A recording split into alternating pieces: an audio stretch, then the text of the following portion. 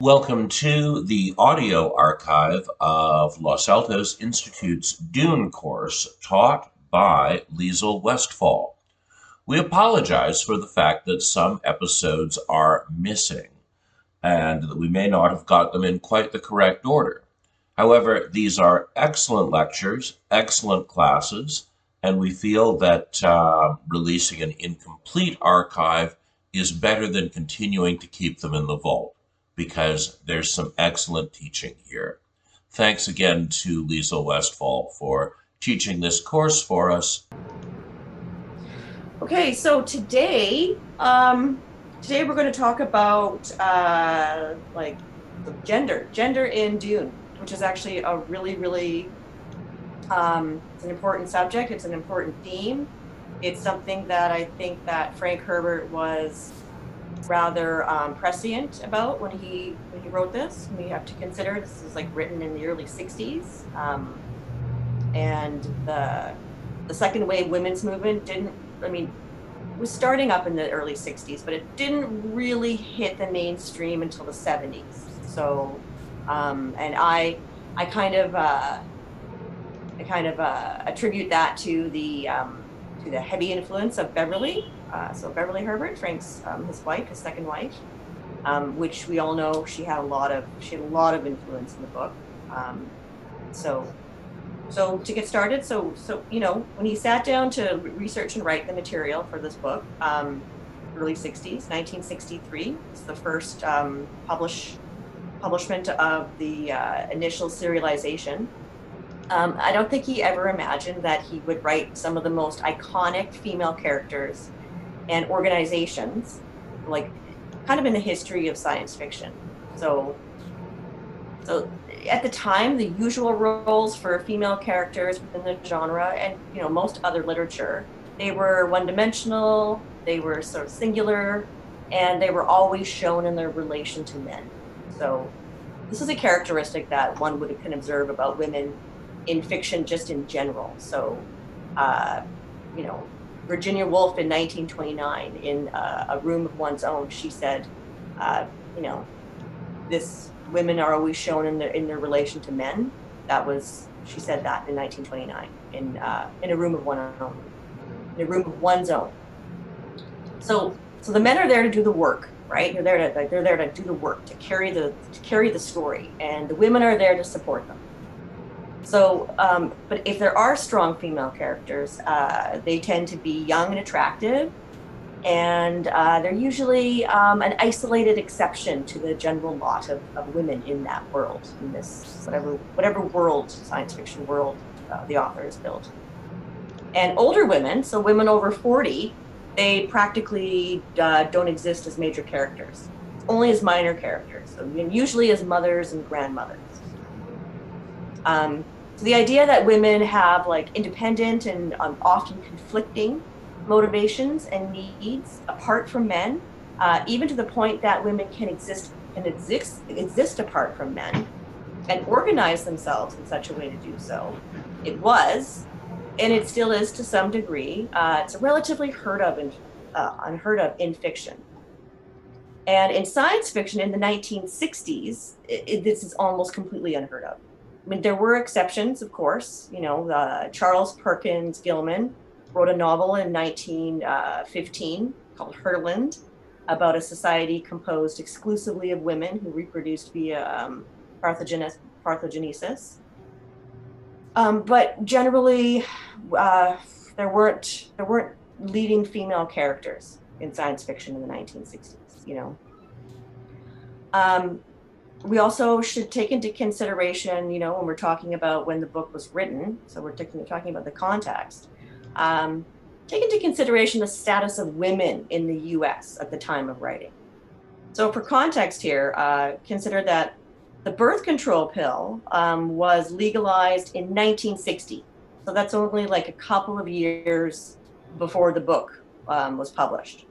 And by the time that the first initial serialization of the book in 1963 was published, so 3 years after the pill was legalized, there were 2.3 million prescriptions for the birth control pill out. Um, But even so, at this point in time, most women still couldn't open a bank account in their own name without their husband's permission or signature, nor could women get credit independently. Until the 1970s. So in 1963, banks would only allow married women with their husband's consent to get credit, and single women were outright refused. So, I mean, let's be honest about the state of women's emancipation and full personhood in the U.S. at the time. So women weren't allowed to wear pants on the U.S. Senate floor until 1993. That's a year after I graduated from high school. And if you want to hear a funny pants story, Adeline and Augusta Van Buren became the first women to travel across the U.S. on 2 solo motorcycles. The biggest hurdle that they encountered on their journey was being arrested rather frequently for wearing pants. So, 1963, it's the beginning of the second wave of the women's liberation movement, but women are still pretty much at the mercy of male relatives or their husbands or something like that. Okay. So that's the context of when the book was written. So for Frank to have these really strong female characters and female organizations, it was really progressive at the time. And so let's talk about some of the strong female characters in Dune. We'll start off with the original trilogy. Okay. We've got everyone talks about Jessica, right? Jessica. She's the secret daughter of Baron Harkonnen and a Bene Gesserit woman. Her sole purpose in the scheme of the Bene Gesserit order that she was born into is to get married and have a child and produce for this Kizrat Haderach breeding line. So, lots of people talk about how strong the female characters are, and they are strong.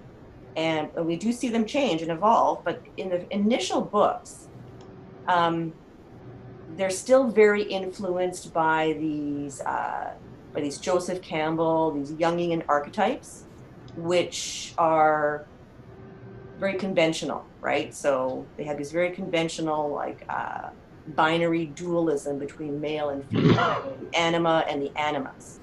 So we do see a lot of strong female characters, but they're in these very traditionally feminine roles.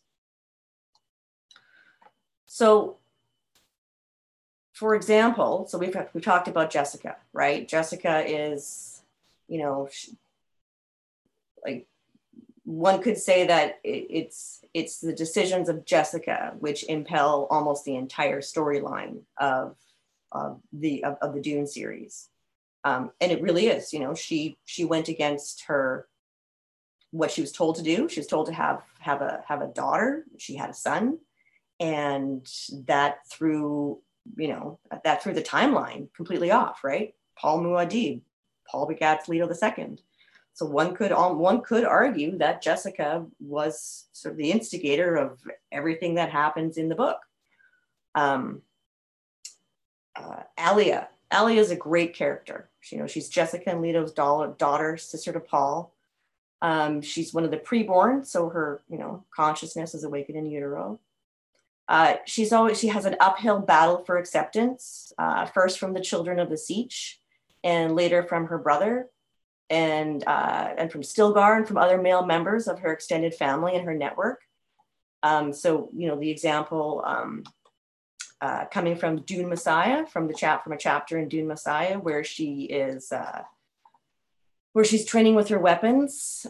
She's doing her weapons training, and she happens to be in the nude. And her brother and Stilgar come in and see her in the state, and they exclaim that she must be married off soon.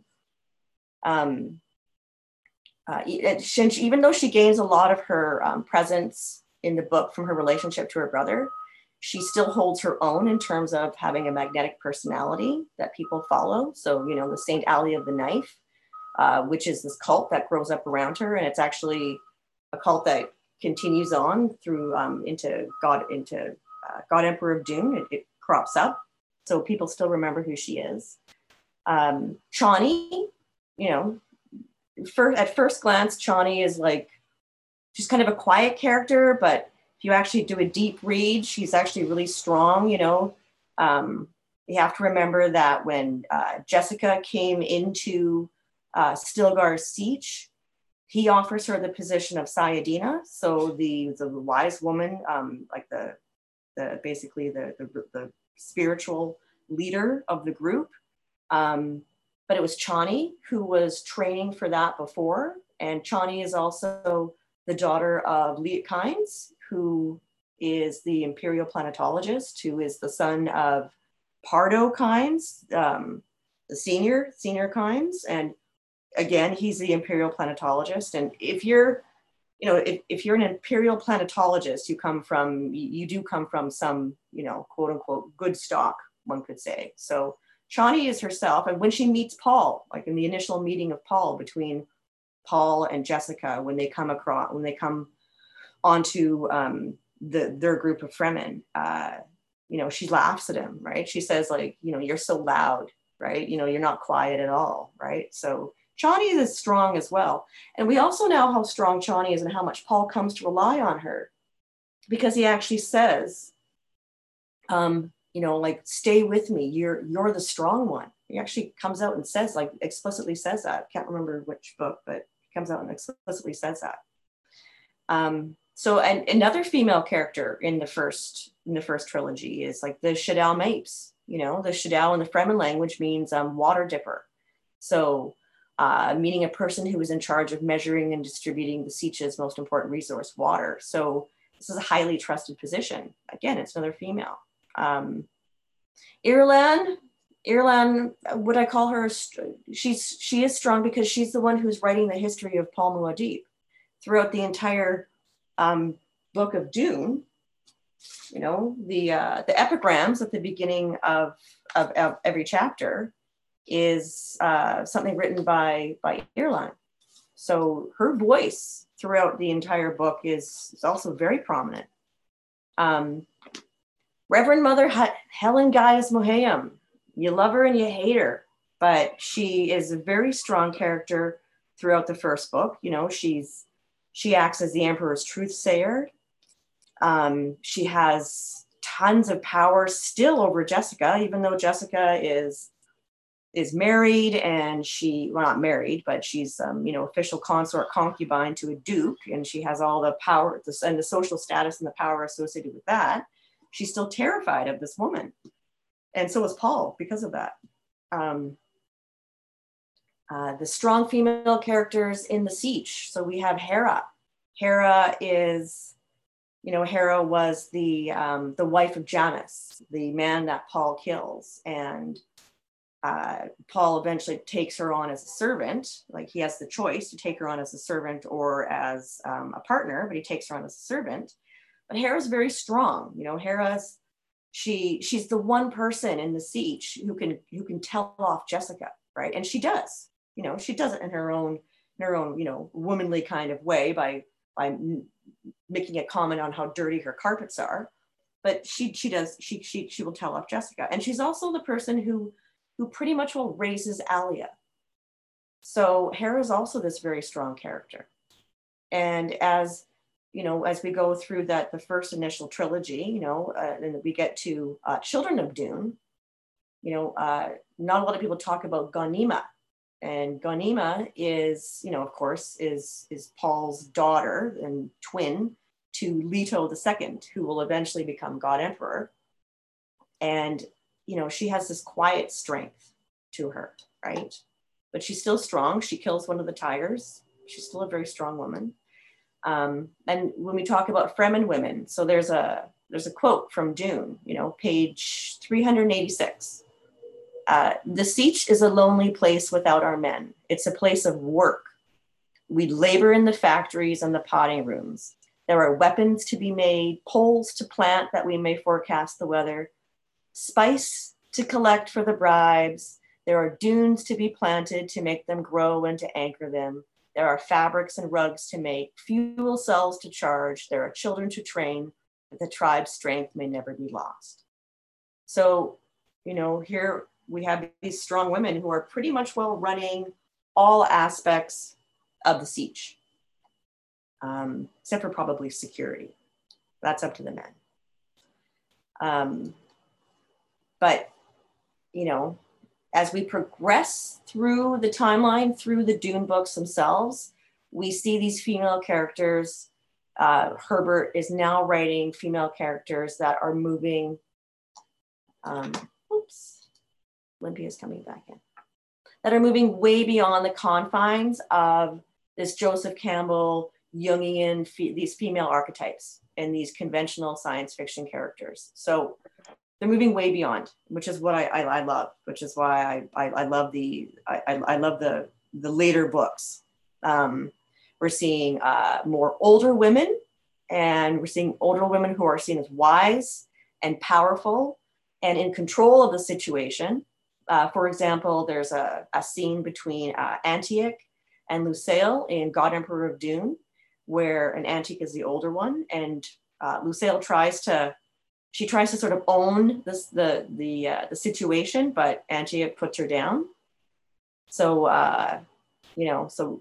and all of the characters, past God Emperor of Dune. So in Heretics of Dune and in Chapter House, we see the majority of the Reverend Mother characters. They are older and they're powerful and they're in control. So we don't really see, you don't see a lot of that in science fiction, like older women in those kinds of positions. So again, more strong female characters. In God Emperor of Dune, you've got Siona. It's Siona who is going to be the basis for future humans to be exempt from prescience. The entire line from Siona, those are the humans who the prescient seekers and people who have the powers of prescience will not be able to see. They'll be invisible. So she's extremely important to the entire future past God Emperor. And how I was talking previously about how in Heretics of Dune and in Chapter House Dune, where we've got these really fleshed out three-dimensional Bene Gesserit characters. You've got Mother Superior Taraza in Heretics of Dune. And here we have someone who is, she's calculating, she's strong, she's able to make life and death decisions. She has the ability to be able to write people off, like if they have to for this grand scheme, Taraza's design. So she can be cold-hearted, but someone who is, trying to fight off like these honored matres as much as the Bene Gesserit are, like you have, like in your plans, you have to be cold-hearted. And then there's, of course, Shiana in Heretics. At 8 years old, she is she's taken in by the priests, and by the time she's 12, she already has like a natural control of her voice. She has power over the priests in terms of being able to manipulate them through like religion and philosophy. You've got Reverend Mother Darwi Odrade, my favorite character. She's so three-dimensional, right? You just, so much of her motivation, so much of her inner voice, right? Like there's this concept of sea child, right? Like, what motivates her. And you don't see a lot of that at all in science fiction from that time period. Reverend Mother Blonda, Reverend Mother Tamerlane, like Rebecca, Marbella. You've got these really great, strong, older female characters. Another thing that, like strong female characters nowadays, like that's a trope that it's fairly everyday, but at the time it was pretty revolutionary. Another really revolutionary aspect of Dune, contextually, 1960s, is the concept of this female-only these institutions, right? You don't see in any other science fiction at the time, or even before that, you don't see the Dune series. It's exceptional for its time and for now, not only because of the large amount of strong female characters that are fully engaged in the narrative and central to the storyline, but also because it has exclusively female-only institutions. So what are some of these? So I guess the most important female-only institution is the Bene Gesserit. You know, so at a surface level, the Bene Gesserit, they appear to be somewhat of a religious order, similar to that of medieval monastic nuns, you know, similarities to the Christian female service orders, like the similarities like the titles, you know, Reverend Mother, Mother Superior, acolytes, chapter house being used for the title of one of their planets. Chapter house is a building used for meetings associated with the monastery, clothing. They are committed followers of an order that provides services to communities that they serve. Some of these services include like schooling of great houses. They also but to understand the Bene Gesserit and their place,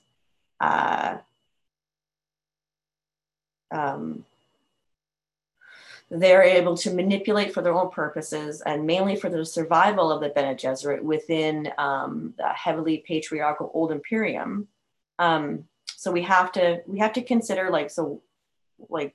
you know, how do they function and what larger context do they function in? When we think about that, we want to go back to the Bene Gesserit origins. So what are the origins of the Bene Gesserit? So before the Butlerian Jihad, there existed women in scattered communities who were considered what he calls sorceresses. So these are the proto-Bene Gesserit sorceresses whose powers were real. This is a quote from the book. They go back to the time of the Butlerian Jihad, which was 90 generations before the present day in the initial Dune book, during which time, so the Butlerian Jihad, during which time it was two generations of conflict during the Butlerian Jihad. This sort of proto-Bene Gesserit organization, they were concerned with banding up and consolidating their hold on these sorceresses, right? So that comes from the first book. They were exploring subtle narcotics. They were developing their Prana Bindu training. They were assembling the Azar book. The Azar book is a bibliographic marvel that preserves the great secrets of the ancient faiths. And from there, they produced the Missionary Protectiva and the Bene Gesserit Coda. So things like the Litany Against Fear. But at this time of consolidation, so they've consolidated up all these sort of like feminine powers, like and groups.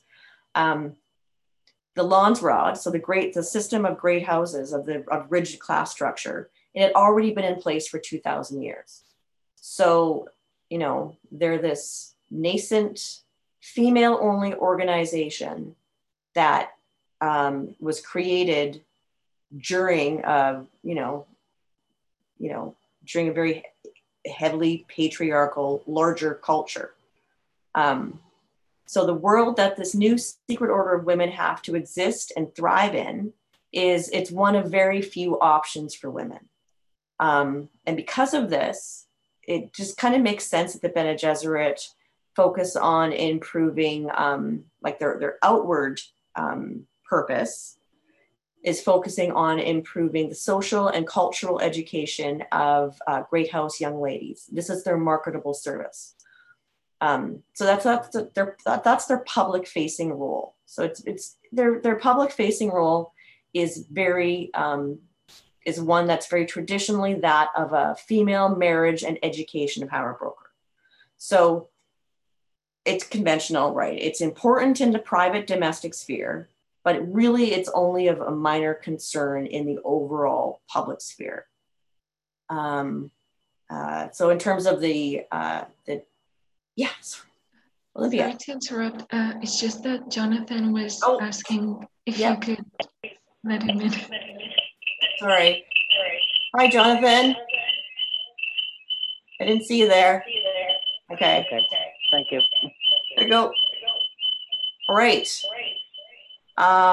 So where did I leave off? Oh, the technological ethos of the Bene Gesserit. So they tend to shy away from it. They prefer more natural forms. This is a hangover from the Butlerian Jihad and its reluctance towards machines. They also have a sense of the need to maintain as much independence as possible. So they reluctantly integrate technology only when it's deemed absolutely necessary, like the adoption of the axolotl technology in Chapter House. Their entire organization is founded on a continuum of knowledge based on shared memories passed down between Reverend Mothers throughout the ages since the beginning of the Spice Agony. So the very fabric of Bene Gesserit society is built on the spice and the shared memories held between the generations of Reverend Mothers and just between Reverend Mothers themselves, like within the organization. Now, the significance of these past shared female memories. These are really, this trope is actually, in terms of my argument that Dune actually is a very feminist text, is this trope is very important because you have to consider that in a patriarchy, we're like, all, like the institutions are male-centered, the cultural forms are male-centered, so things like inheritance, who can take over a position, who can be in power, who has access to leadership. So in a patriarchy, knowledge is very heavily controlled. And women, except for like a few elite, they don't have access to education and reading and that kind of stuff. So this idea where there's this unbroken line of knowledge through memory that is shared and passed down for 90 whatever how many generations it is, that when they introduced like the Spice Agony, this is very significant, right? Like because it takes away from how patriarchal institutions tend to isolate women in order to keep them powerless.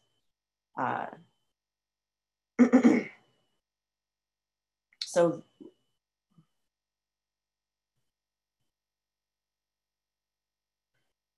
okay, yeah, so patriarchy is like there's no standalone culture for women because women are always attached to a man. So if you have this organization which is completely built around this unbroken line of memories for thousands of years, you have a culture of women.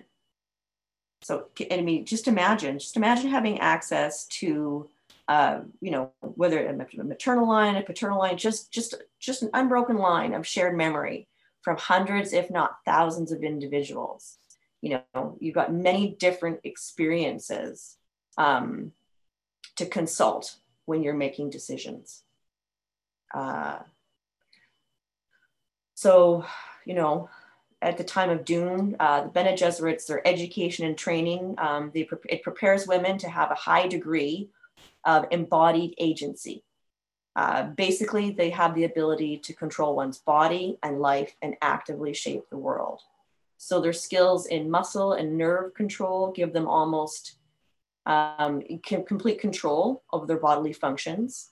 Meaning they can control reproduction, they can neutralize poisons, they can control their inner like biochemical workings in order to slow down their aging process. And because of their skills, they excel at unarmed combat, among other things. So their heightened perception enables them to control others with their voice, assess dangerous situations, and play politics very cleverly.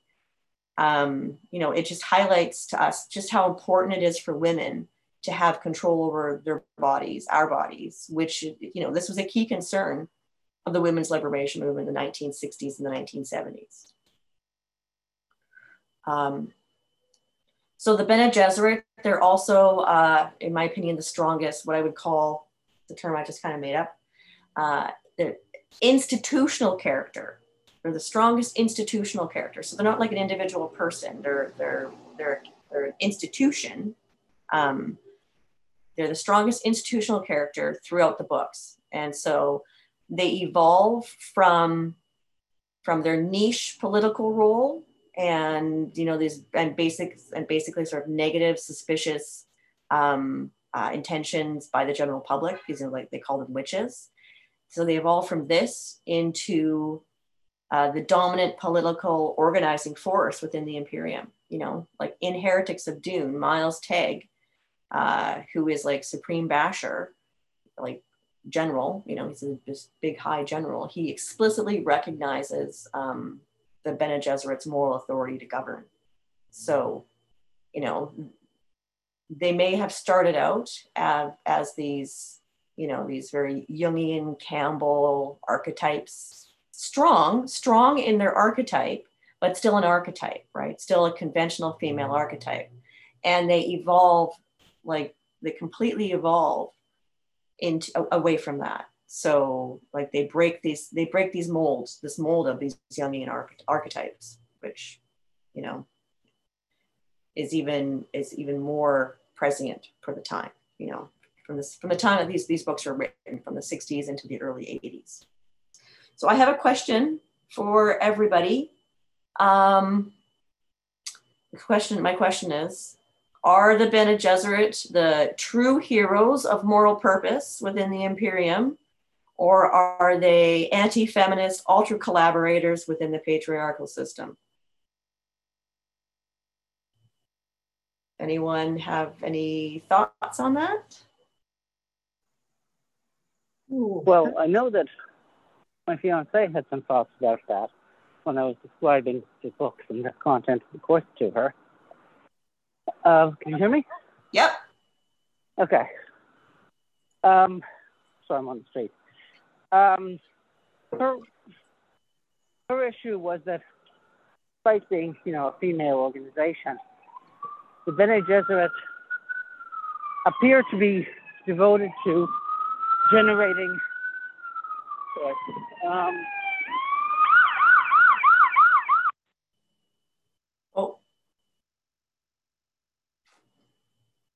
Did we lose Jonathan? Sorry. It's okay. Their project is generating the ultimate man. Their project for having the ultimate man is to gain supreme political power. Yeah. It's a very male goal.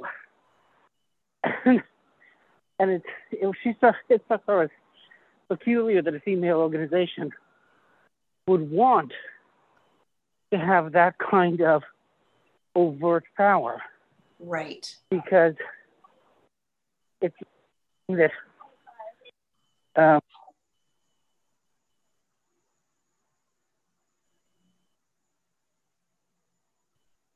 Jonathan, you still there?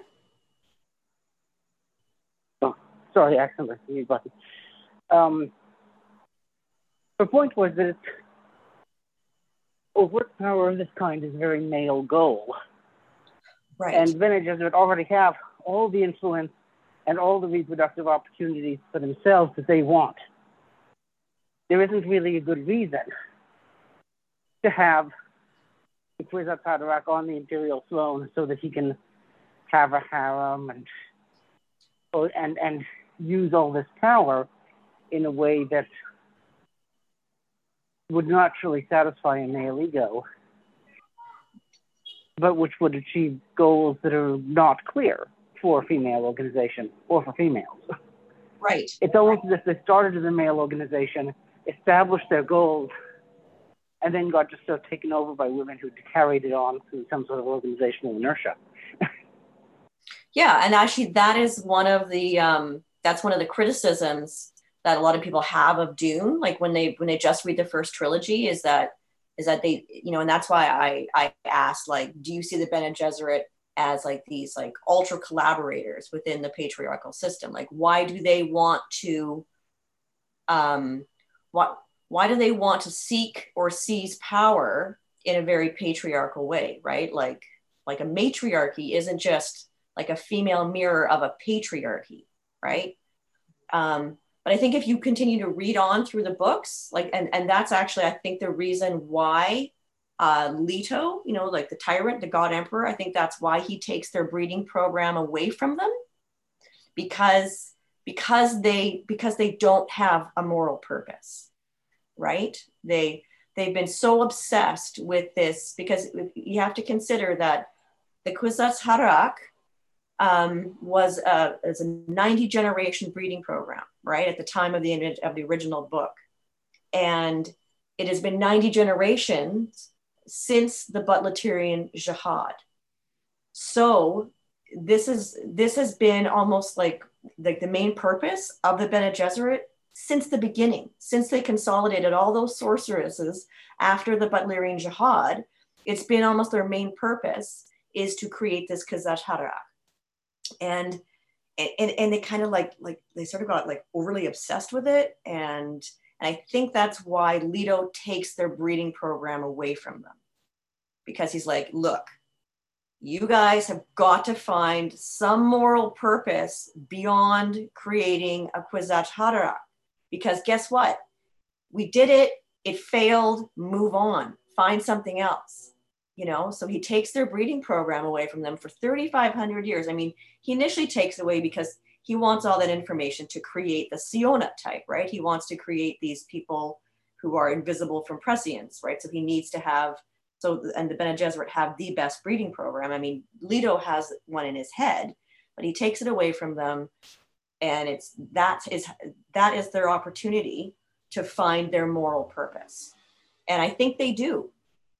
I think they do, actually. By the time we get to Heretics, Miles Teg, right?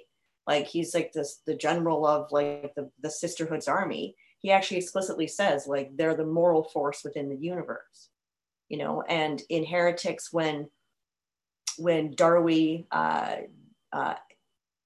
goes, when she discovers the old horde, of Leto's, like, when like the worm, like the Tur and Waff and Shiana, and they get dumped. This worm dumps them at the front of that the horde, Leto's ancient horde, and he says, to the Bene Gesserit I bequeath my loneliness. That's essentially Leto saying, like, you have the capability of being the overall moral organizing force in the old Imperium. So I totally agree with you, Jonathan. In the first few books, they are, why are they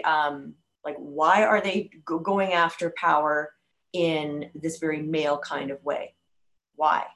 Right? Like, and that's why I think, and that's why I talk about how they evolved, right? They evolved as an institutional character, because they do. In the first few books, they're this, they're, obsessed with Kwisatz Haderach. They're obsessed with, breeding and eugenics. I mean, they're still obsessed with breeding and eugenics by the end, but they've got their moral purpose now. They've got more moral purpose than they had in the first few books. Does that make sense? Yes. Also, yeah. I have to tell you, as a geneticist, if you spend 90 years on a breeding program, you are doing something wrong. 90 generations. That long. 90 generations. It should not take you 90 generations to get anything. Yeah, well, that's another thing about the books being written in the 1960s, is that they're like the lack of knowledge of genetics is pretty clear. It's cute now, right? So yeah, agreed. Yeah, it shouldn't take 90 generations. It really shouldn't, especially if you have access to consider also, well, here's something to consider. It might take 90 generations if you only have, because remember, they're trying to create like the supreme being, but they're trying to create the supreme being amongst a very sort of small gene pool, right? A gene pool of who is of leadership and royalty within the Frau-Furlesch system, right? So within these great houses. So maybe out of a really small gene pool, it takes 80 generations. No, actually, the smaller your gene pool, the faster it goes. Yeah. If the thing isn't in the gene pool to begin with, right, then you're not ever going to get it. You're not going to amplify it. Yeah, you're not going to. You have to get the mutations you want in there in the first place. That's right. Yeah. Maybe that's how they introduce these new attributes into this really shallow gene puddle, is through these really subtle, once a generation, they have someone like Jessica, maybe that's why they have to do it so slowly. I'm not sure, but that's a good point. No. I don't. The nobility's gene puddle isn't shallower than anyone else's. It's just peculiar to them. Yeah. And it's a pretty outbred nobility when you look at it.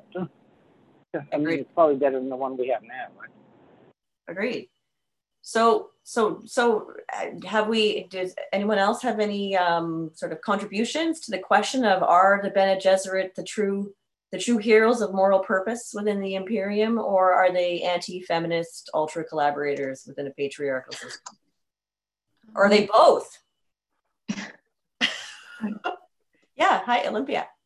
Well, there is something that I find very interesting, and is, maybe I'm wrong, but it's always seemed to me interesting how, even though they do have lots of power over their bodies, and they can, they have great power as an institution, the way I perceive them is like slaves to the order. Like, they don't have any purpose of their own. Jessica, for instance, the fact that she decided to have a normal life with her husband, or the fact that she decided not to obey when she had Paul, well, that was seen as a weakness. So the fact that she or Odrade or any other acolyte or women in the order, the fact that they don't have that sort of liberties, and that the fact that each decision they must make has to correspond to the order, that's something that always struck me as, and I think we actually see that more clearly in Chapter House, when we see the kind of reflections that Darby has about her life, about how she envies other acolytes who don't have the sort of responsibilities that she has. Yeah. And how she draws on her memories of Sea Child. Yeah. So she clearly isn't happy leading the life that she's leading. Yeah. But she knows that, like she's constantly conflicted, right? She has like these her own independent like wants and needs, but then she has this like she's totally committed to the sisterhood through being a Reverend Mother, through the Spice Agony. Yeah. And I think we also see that through Marbella, and how she changes while she becomes, I don't think she was happy either being an honored matric, but the fact that she has to give up her life with Duncan and become something completely different. I think the change is positive, because she seems to be happier, but in the end she doesn't have any sort of agency over her own life. Right. I think. Yeah. So. Yeah. I don't know how to feel about that. I actually think that it's been written like that both the Marbella character and especially the Odrade character have been written so conflicted that that every person, whether they're a man or a woman, sees that eternal essential conflict of that every person experiences, that of their own wants and needs and motivations and their responsibilities to whatever group that they belong to, whether it's their family or their community or their country or whatever it may be. Yeah. Exactly. Even the way motherhood is depicted, I think there's a moment where Marbella thinks that she wants to see her children because she hasn't seen them in a long time, and she can't even do that. So, or the way Miles' mother raised him, it was, or Jessica training Paul, the fact that you can't even raise your child as you wish to raise him is a bit strange. Yeah. To say the least. It's that whole concept of like obligation, right? Mm-hmm. Yeah. But you know, that's actually I actually really like that aspect of that, because that whole concept of of internal conflict, of personal internal conflict over one's own wants and desires versus one's obligations, that's a very adult thing, right? That's a very adult thing. It's like, you know, when women characters, they can tend to really be infantilized. Oh, right. So when they suffer from these like really adult conflicts, I consider that to be a fully fleshed, fully adult female character. Like that's great, because a lot of female characters are really one-dimensional. They're infantilized, right? They don't have these inner conflicts, right? They just seem to have this really shallow narrative that informs them, and that's why that's one of the reasons I love the later books, because the female characters are just, they're so fleshed out, right? Like you get to know them, right? You almost feel like yeah I like that too. Yeah. So anyone else? Does anyone else have any response to my question of, are they true heroes or are they ultra collaborators? I don't think the choice is between those two. Like, I don't think ultra collaborators I don't think they're in the moral leadership, but I think ultra collaborators inclines to me to mean you do something nasty to people. And that's to me what a collaborator is. Right. You know, in order to worship you, I will hurt everybody else. And I never got that impression. Although, as I say, I didn't understand much of the first reading. But collaboration is, you know, I think the problem is this evening I was watching a whole lot of things on the Nazis. Oh. And when I'm thinking of collaboration, I'm thinking of all these men saying, I just had to do what I was told. Right. And I don't think that they were like that. But, you know, what do you think about that as a... I agree with you. I wouldn't necessarily call them ultra collaborators. I mean, I use that term because I read it in this feminist Dune criticism article, and I just love that term, ultra collaborators. But I do think that the Bene Gesserit of like the first few books, you know, like sort of like pre-evolution, like pre-God Emperor time evolution, I do see a lot of parallels with them and like first wave feminism, which was pretty much a feminism that was limited to women of higher socioeconomic standing. Yes. You know, like today in today's parlance, we would call it, you know, white feminism. But I don't agree with that term, because I think that's really, I don't like reductive comments on race, but I do think that the Bene Gesserit do reflect, the initial Bene Gesserit do reflect that sort of high socioeconomic status, first wave feminism for sure. I do. Well, when you see a lot of movements anywhere, it's generally people in the higher, of course, higher echelon. Yeah. You know, you don't see trailer park ladies out there too often No, because no, they're busy trying to find the money to feed their children. that's right. That's right. And you know, and you see this reflected in these different these different iterations of the Bene Gesserit. You know, the first iteration of the Bene Gesserit, they're very elitist, right? They only take from the ranks of the great houses, right? They only breed from the ranks of the great houses. Whereas if you look at like the later iterations of the Bene Gesserit and say Heretics of Dune, you know, like the character of Shiana, right? Shiana came from a super, super poor pioneer Fremen village that the Bene Gesserit had, you know, she does have Siona's blood in her. Shiana has the blood of Siona, but then again, half the people in the Old Imperium by this point have the blood of Siona, right? So, but Shiana comes from like the poorest of poor on Arrakis. And the Bene Gesserit see her like latent inherent abilities and they pluck her to train her.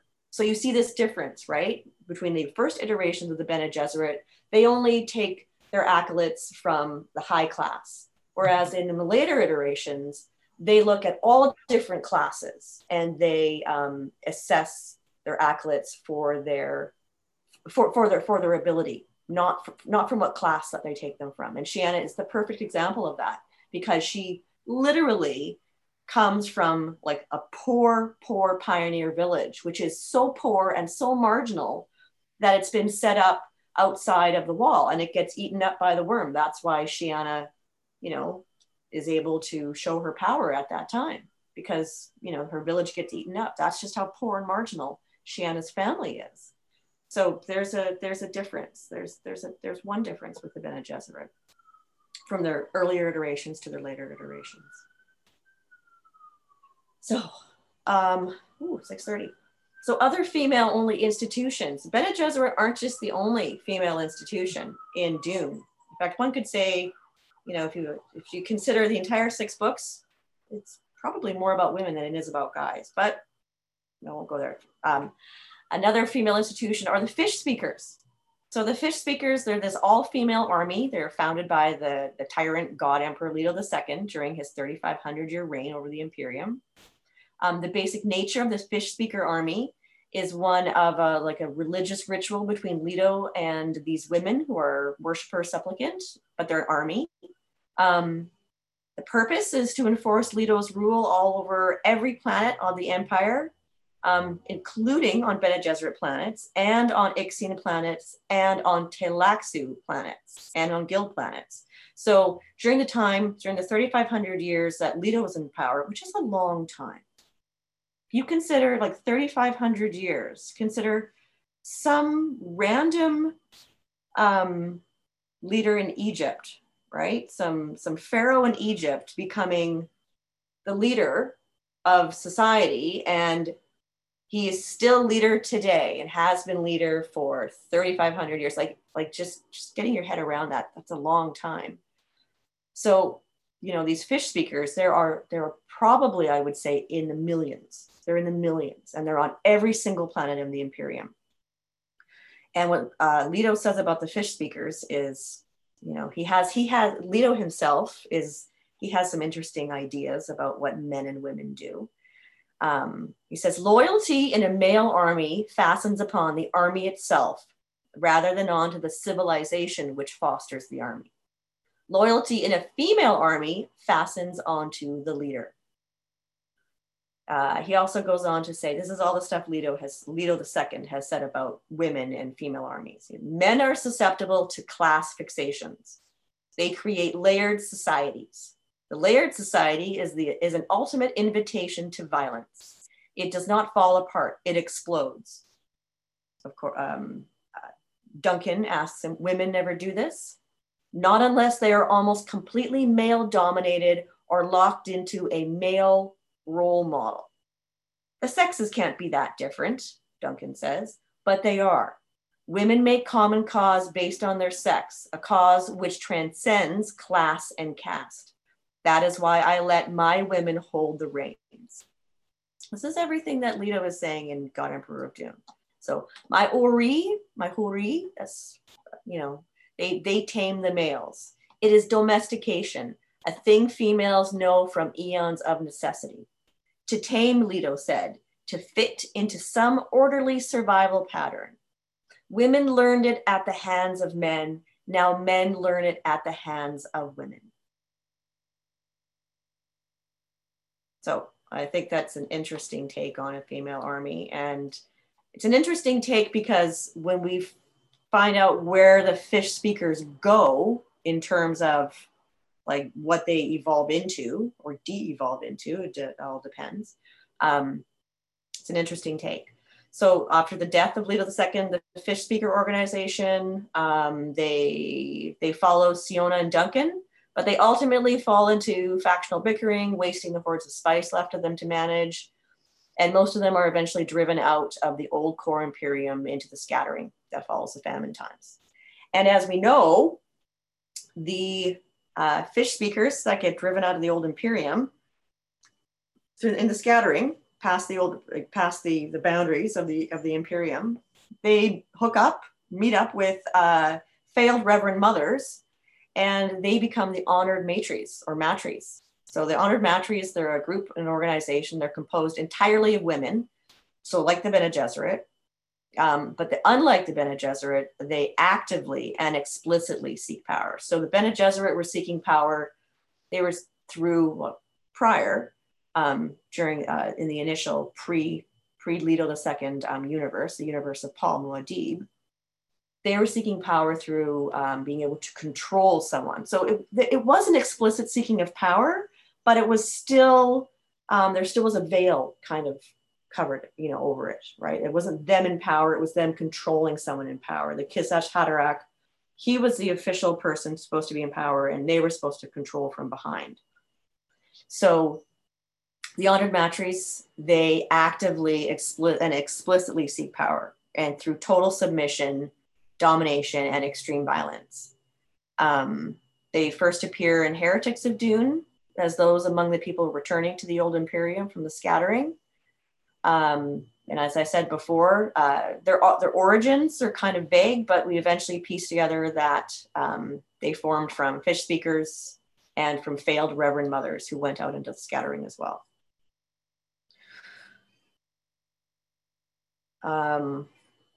Yeah, there's one thing that keeps getting brought up. It's in Heretics or is it in chapter? It's in both actually, and it's Darwi Audrey keeps saying, rot spreads from the core. And this is her way of acknowledging that even though the Bene Gesserit have have changed quite a lot since their pre-tyrant days, they're still responsible for the way that the honored matres are, because you have to remember, if the honored matres are the result of fish speakers and failed Reverend Mothers in the scattering, it's that rot spreads outward, right? It's Darwi recognizing that the Bene Gesserit still have aspects of themselves that, if you take it to its logical conclusion, you get honored matres, right? And we see this particularly in Heretics, where we see the comparisons between, the sexual imprinter Lucilla, who's a Bene Gesserit, and Murbella, or other various honored matres. Like, they're really, in terms of what they actually do, in terms of their sexual powers, there's not a lot of difference, right? So this concept of like rot spreads outward from the core is Dorri Odrad admitting that, yeah, like the way that the Bene Gesserit were previously, you mix that with the sort of matriarchal superiority complex that the fish speakers kind of evolved over 3,500 years, you're going to get honored matres. So that's our last female institution. Okay. Oh goodness, it's 22. Okay, I'm gonna finish. I thought this wasn't gonna go on this long, but so Dune as criticism of patriarchy and patriarchal institutions. So feminist writing is not always just about strong female characters. Feminist writing is also about showing the negative aspects of patriarchy, which I think the Dune series does plenty. One could argue that the entire premise of the book is a critical satire against both neo-feudal and messianic impulses, is a criticism of patriarchy. But so you keep this in mind. I personally, my personal favorite criticism of a patriarchal institution of the book is through the concept of the Bene Tleilax, so the Tlaxu. The Tlaxu, they're a secretive, closed society that is fundamentally like made up. It's the fundamental basis of it is so patriarchal that they have pretty much almost completely eliminated women from their society, save for, some sessile female bodies that act as these reproductive, like these very functional axolotl reproductive tanks. So women have been basically eliminated from their society entirely. And that stands in stark contrast to the Bene Gesserit. So I think the Tlaxu serve as this sort of running motif of where a patriarchal society could potentially the end result of like a heavily patriarchal society where women become increasingly more and more isolated and seen just for their reproductive functions. And you see that really in the Tlaxu. So my final question is, the ultimate question remains, is Dune and the Dune series a feminist book? And I would say my answer is, of course, yes. So first off, we see fully fleshed out three-dimensional female characters that really do share equal space, if not more. Eventually we get more along the line, they actually share more than equal space in this universe and the books. Also, ultimately, it's a feminist text because it sees the very distant future of humanity. Even though humanity is amongst the stars and they're away from Earth, and all the technology that is entailed in getting us to this level of post-Earth galactic presence. So even 10,000 years in the future and far away in another galaxy, the majority of people are still being born naturally. So from a woman. And why do I consider this feminist? Just simply because a fully technological, because of the Tlaxu. The Tlaxu provide a stark contrast of what a human culture could do in terms of a fully technological reproductive strategy. That's something I'm going to talk more about on Tuesday, but I think that's very feminist. Is a non fully technological reproductive strategy. I also consider it a feminist text because Herbert posits the ultimate radical materialist feminist scenario.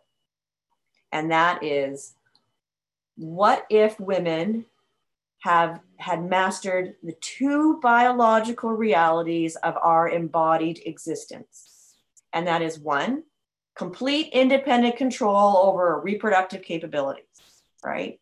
No one has ever, and I don't think since Dune, well, maybe they have, but they've stolen it from Frank Herbert, but no one before that said, hey, what if we built this universe where the priors are that women have complete independent control over their reproductive capabilities, so they can choose when or when not to get pregnant, and choose the sex of the child that they will get pregnant with if they so choose. And then two, is overcoming our sexually dimorphic disadvantage of, like a slightly smaller size through developing advanced physical combat skills, voice control, superior observational skills. If you took those two main biological vulnerabilities and gave women complete control over them. So really, that really is almost the ultimate leveling of the playing field, one might say.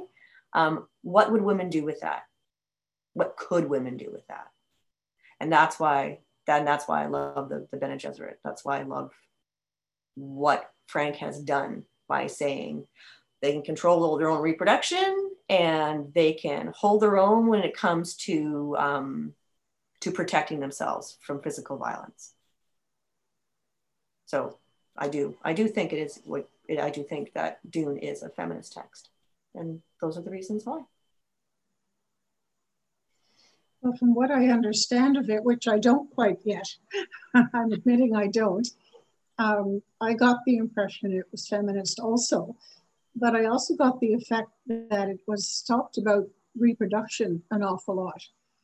Yes. And that brings us into the modern world where, and correct me if I'm wrong, it's mostly women that are against abortion. Yeah. And it doesn't make sense to me. Like, I can see where men say, you're killing my sperm. And basically that's what they're saying. You're killing my sperm. But I find it mind-boggling that it's mostly women that want to stop even early abortions. And I don't find that feminist. Mind you, they think they're talking about murder, but they're carrying guns. So. Yeah, I know exactly the cohort of the type of woman who you're referring to. Yes. And I have been really, really trying to understand that mindset, because it is held by such a large amount of people, of women, because there is a considerable number of women who hold that, who fit into that cup, you know what I mean? Who fit into that category. And what they are willing to do is getting worse and worse. Like, apparently some state in the United States now says that ordinary citizens can check to see whether a woman has a fetal heartbeat. I mean, I have a big tummy. I don't want to go out on the street and have somebody say, wait a minute, I'm going to put a stethoscope on your tummy. And see if you're pregnant. It just, and the point is they're all in favor of guns. And I don't see that in Dune, but I do see an awful lot of talk about reproduction. Yeah, reproduction. This is more in terms of topical. This is more what I'm going to be talking about on Tuesday, but I can talk about some of it now because there's a lot to talk about it. But yeah, actually one of the main themes of this entire book is reproduction, is basically unnatural selection, one might call it. Yes. Yeah. But then again, the whole concept of natural selection applied to humans is not good. It's yeah. If you've ever read Darwin's The Descent of Man, you get whole social Darwinism and all that kind of stuff. But also one can't really apply natural selection to humans, because where does the concept of of cultural intervention in infant mortality versus environmental intervention in infant mortality, where's that line drawn, right? Because humans, we're an interesting species. We do things like build spaceships and bridges and high rises. We've been intervening in infant mortality probably for a very, very, very long time. So where that line between natural selection and unnatural selection starts, it's okay. Jonathan, let's have the geneticist come in. Yeah. Okay. First off, culture and natural tends to amplify natural selection, not inhibit it. That's generally what it's for. Oh, okay. What Darwin, in The Descent of Man, Darwin did not introduce social Darwinism. He didn't. That was not his idea at all. What he introduced was the idea of sexual selection, where females and males are competing to choose mates. Right. In order to essentially accelerate the anticipated natural selection. Okay. So that's the whole point of sexual selection. You anticipate the natural selection in your environment, and you choose the mate who's already ahead of the game. So it's just mating strategy. It's just mating strategies. Yeah. Nothing to do with infant mortality and, making it through to be able to reproduce to the next generation. Well, I mean, that's really what they think of as natural selection. But, I mean, you want your children to survive, and if you can make a mate choice that improves that, you will do it. Right. Right? And that's very much a female thing. The thing that Darwin introduced was the idea that female choice is what drives the system. Right. And that males will do stupid and self-destructive things in order to feed the system. Correct. Which is driven by female choice. Yeah. So that's Darwin's major intervention, really, in biological thinking. Yeah. That was Darwin. Darwin. Yeah.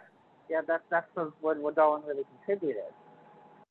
And the thing is, that I think the reason you see the honored matrices and so forth is that the dynamic that its natural selection creates is one in which males benefit by creating hierarchy, because males are forced to compete with each other for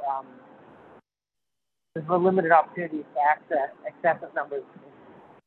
And females don't have that opportunity and couldn't benefit from it if they did have it. Like, it doesn't tell a woman to have too many husbands. Right? It doesn't increase her reproductive output. Okay. So the thing is, the result of that, at least in primates, and I think possibly in most species where this is the dynamic, is that the males have these hierarchies in which there is broad equality within each layer of the hierarchy. And females form what we sort of think of as pecking orders, where they compete with each other much more and have much more vertical hierarchies, where there's very little equality. Right. Fish stickers only work as a concept because they are essentially all sister wives to the god emperor. That's how they think of themselves. Okay. But absent that, they're competing with other women for the most part. And I think that feeds back into the abortion debate dynamic, because I think that men who want patriarchy will be against abortion.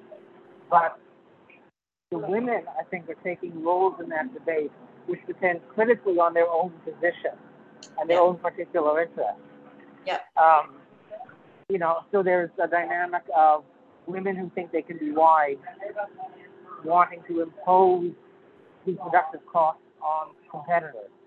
So women who think they're not never going to get pregnant without wanting to, are happy to see their competitors knocked out of the game by early pregnancy with other men. That's interesting. They want the risk of adultery to be high, so that their men are more faithful.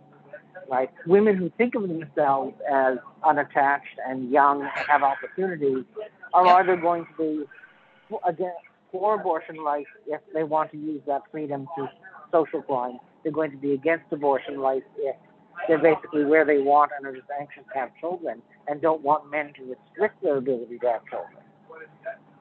Right? So upper class women will probably favor restrictions on abortion. Lower class women will not.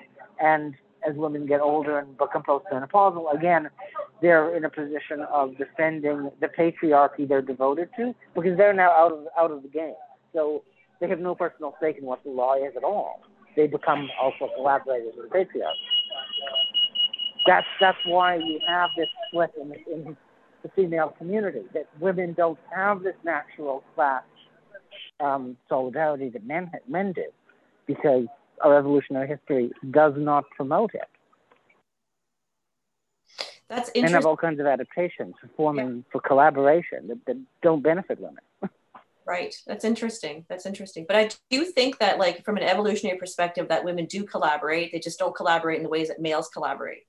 You know, if you look at the concept of menopause, you know, among, like, you know, as a species adaptation, you know, the extension of, like, the human life in menopause, where females, like, you see menopause in bonobos, right? You do see it in, like, in other species of primates other than us. And it's actually an adaptive strategy. It is an adaptive strategy because it allows females, it allows more females to help out with child rearing, right? And bonobo societies tend to be matriarchies, is the thing. Yes. Yeah. Well, and the thing is that we can't look at they're not like, well, we have to define matriarchy, because a lot of people, when they hear the term matriarchy, they just think like patriarchy, but only with women in charge. And it's not like that. Like an actual sort of like matriarchy that resembles like a patriarchy, you know, like where women are like both in charge and like kind of violently oppressing the males. Lemurs are a really good example of that. Have you ever seen lemur behavior? Have you ever watched any lemur behavior? I have not. I've mostly looked at the higher primates. You should, because it's actually pretty hilarious. Female lemurs tend to be larger, and when they feed themselves and their children, and then some of them, because I've watched hours and hours of primate behavior, unfortunately.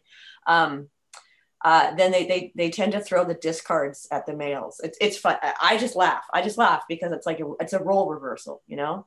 But okay, well, I think bonobos can wind up in something close to that. Certainly, the dominant females tend to favor their own offspring and tend to prevent male control. Oh, for sure, dominant females. The way that happens in chimps. Yes, among bonobos, dominant females will definitely police less higher status males, for sure. I've seen that as well. That happens among many primate species. That happens among baboons, you know, large troop baboons, where you have more social stratigraphy just because of the size of the group. Yep. And you know what's funny is that the more regular the food source is, the stronger the social stratigraphy is. You would think that it would go in the opposite direction, but it actually strengthens. It actually becomes far more gentrified. But anyways, it's almost 7 o'clock. That's what happens with humans. Yeah, exactly. That happens with humans too, because, you know, more food means more people, and more people means more places that those people have to be in. So you've got more structure, and the pyramid just gets taller and taller. Agreed. Well, it's almost 7 o'clock, guys. Does anyone have any questions for me about the content or anything? Actually, I did have a question, but I should leave. I was wondering if you had any sort of commentary on the role of women among the Fremen. And yes, because I was thinking about that the other day. I don't know if there are any sieges that are led by women. Does that happen? Because I don't remember. I know they have the Reverend Mothers, they have the yes. So women do play important roles, but at the same time, I remember, for example, Hara, Jameis's wife. I remember when Paul meets her, I think Stilgar says something like, she can become either your wife or your servant. Or your servant, yes. Yes, and she has like a period of time in which she can decide if she wants to be freed of I don't know, maybe I'm wrong, but there was something about choosing whether to stay with Paul or moving forward or marrying another man. Well, I think the tradition in the tribe is that if you best a man, you have a choice to take on his woman, as either a second or third or like another wife or as a servant. And then I think there was a time period like after a year or something like that, where the woman has a choice to move on from the position that she has been chosen to be put into. Because remember, Hera actually marries, I think she marries Stilgar. I think she becomes one of Stilgar's wives, right? She mentions it, yeah. And she makes that decision. And both she and the other wife, they talk, right? And they talk about how they've talked about it and how they're both okay with it, right? Yeah. So, you know, I guess that is patriarchal, I would say, but that's such a small society, like that it's not as much of as institutional patriarchy because it's such a small society, and because it's like instead of like these you know these stacked gender binary relationships where there's like you know like a stronger and a weaker, it's more of a gender complementarity. Because I think I mentioned it earlier. Just let me check my notes. Sorry, there was I had some problems with my Wi-Fi, so that's okay. Maybe I missed some of the things you said. I did talk about Fremen women because sorry. No. It's I didn't really talk that long. I literally just quoted something from the Dune book. If you want, it's on my page. It's 386. So it's the Sietch is a lonely place without our men. It's a place of work, right? So they work in the factories, they work in potting rooms, they make weapons. So the women of the Fremen make the weapons. I mean, if there's one thing that like anthropologically, in a lot of human human cultures, women have been like not only touching weapons or even looking at weapons or going near weapons, that has been, you can't do it, right? Like for whatever reason, you're getting your period or you're polluted or whatever reason, you can't go near the weapon. I mean, among the Sami Lap of northern Scandinavia, traditionally, women can't even step over the reins of the reindeer, because they're polluted, because they get their period, they're polluted. They can't even step over because they'll bring bad luck onto it. So, these Fremen women, like they may sound like they're kind of oppressed, but they basically run the entire economic engine of the Sietch, right? Actually, Chani does go with them, with the rest of the men on the razzias, and that's right. Yeah, so I just wish there were more Chanis because I really liked having, her example and that presence of a woman who's behaving like an equal and doing the same things that men do. I think Chani, even as a child. Yes, I think she's exceptional because, she is the daughter of Liet Kynes.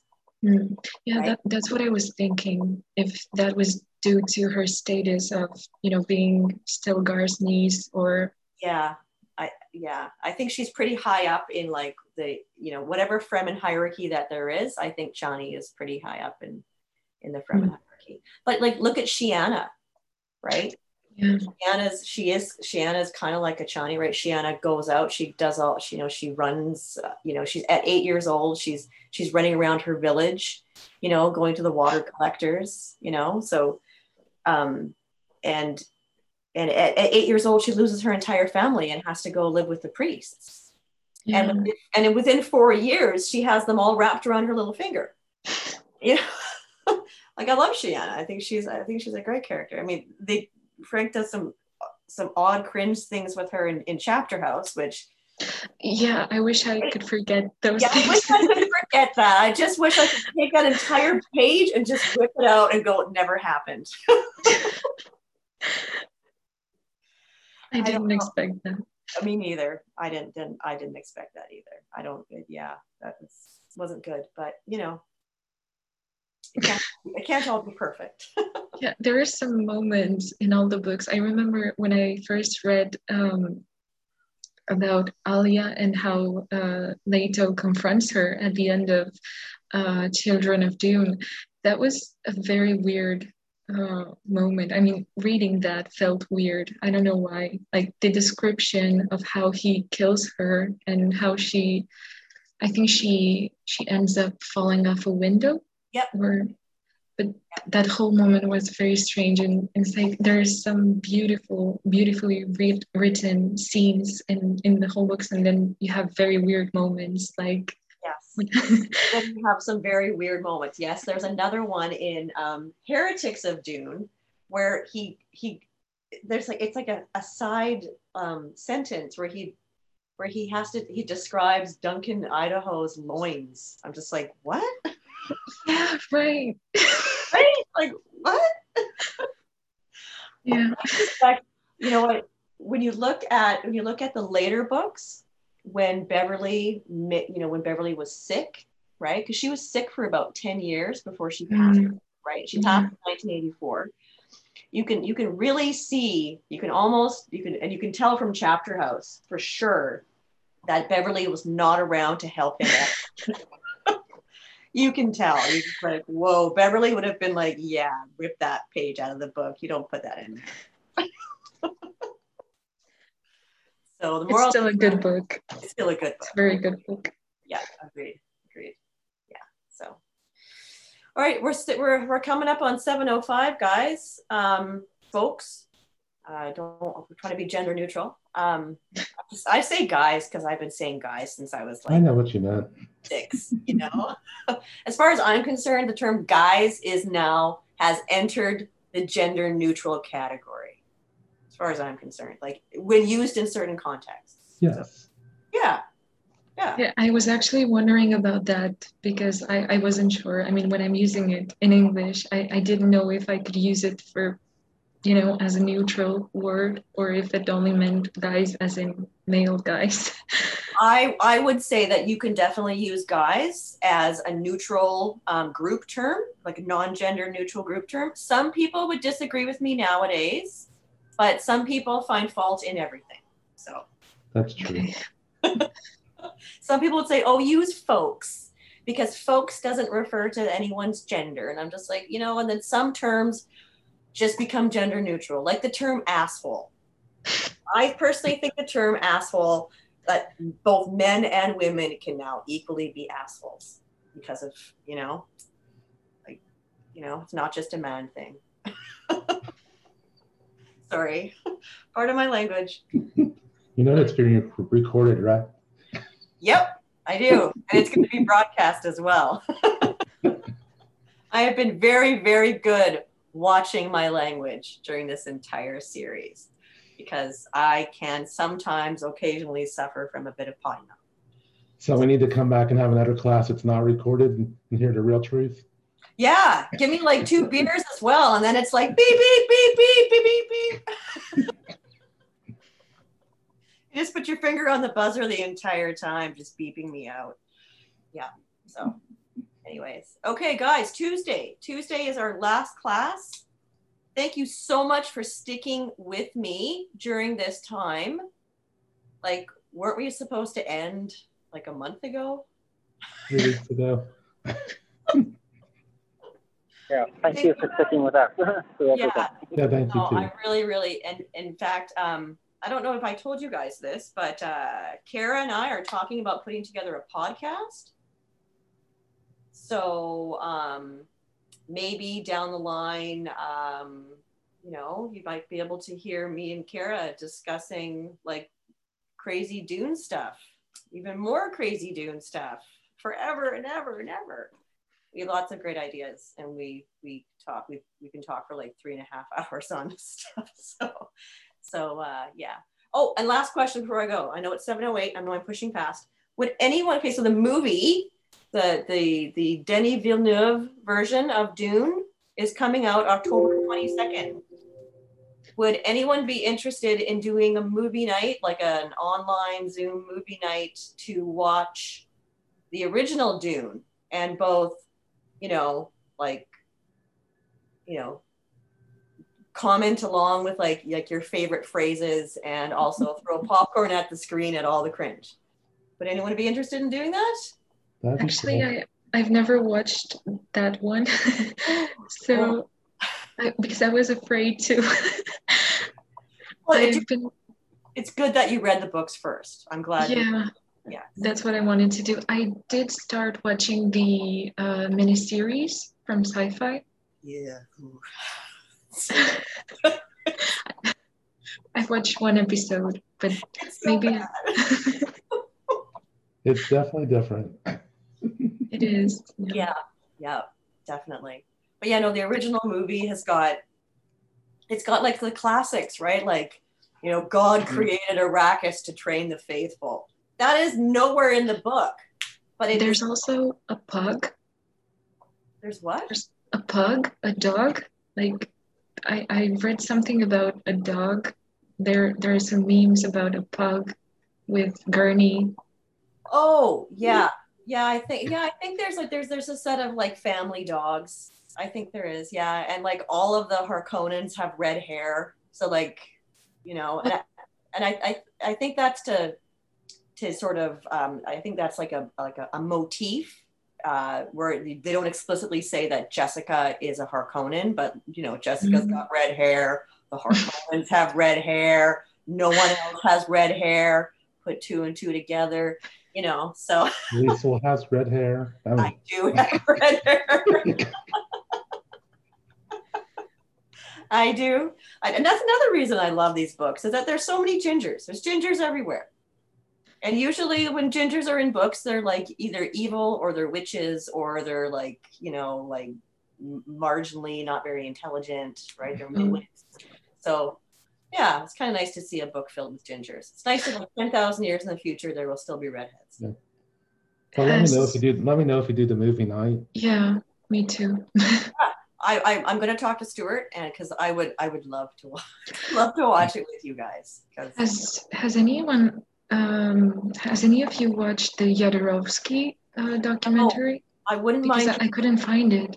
Yeah, I think Stuart has a line on a pirated copy of it. Shh, I didn't say that.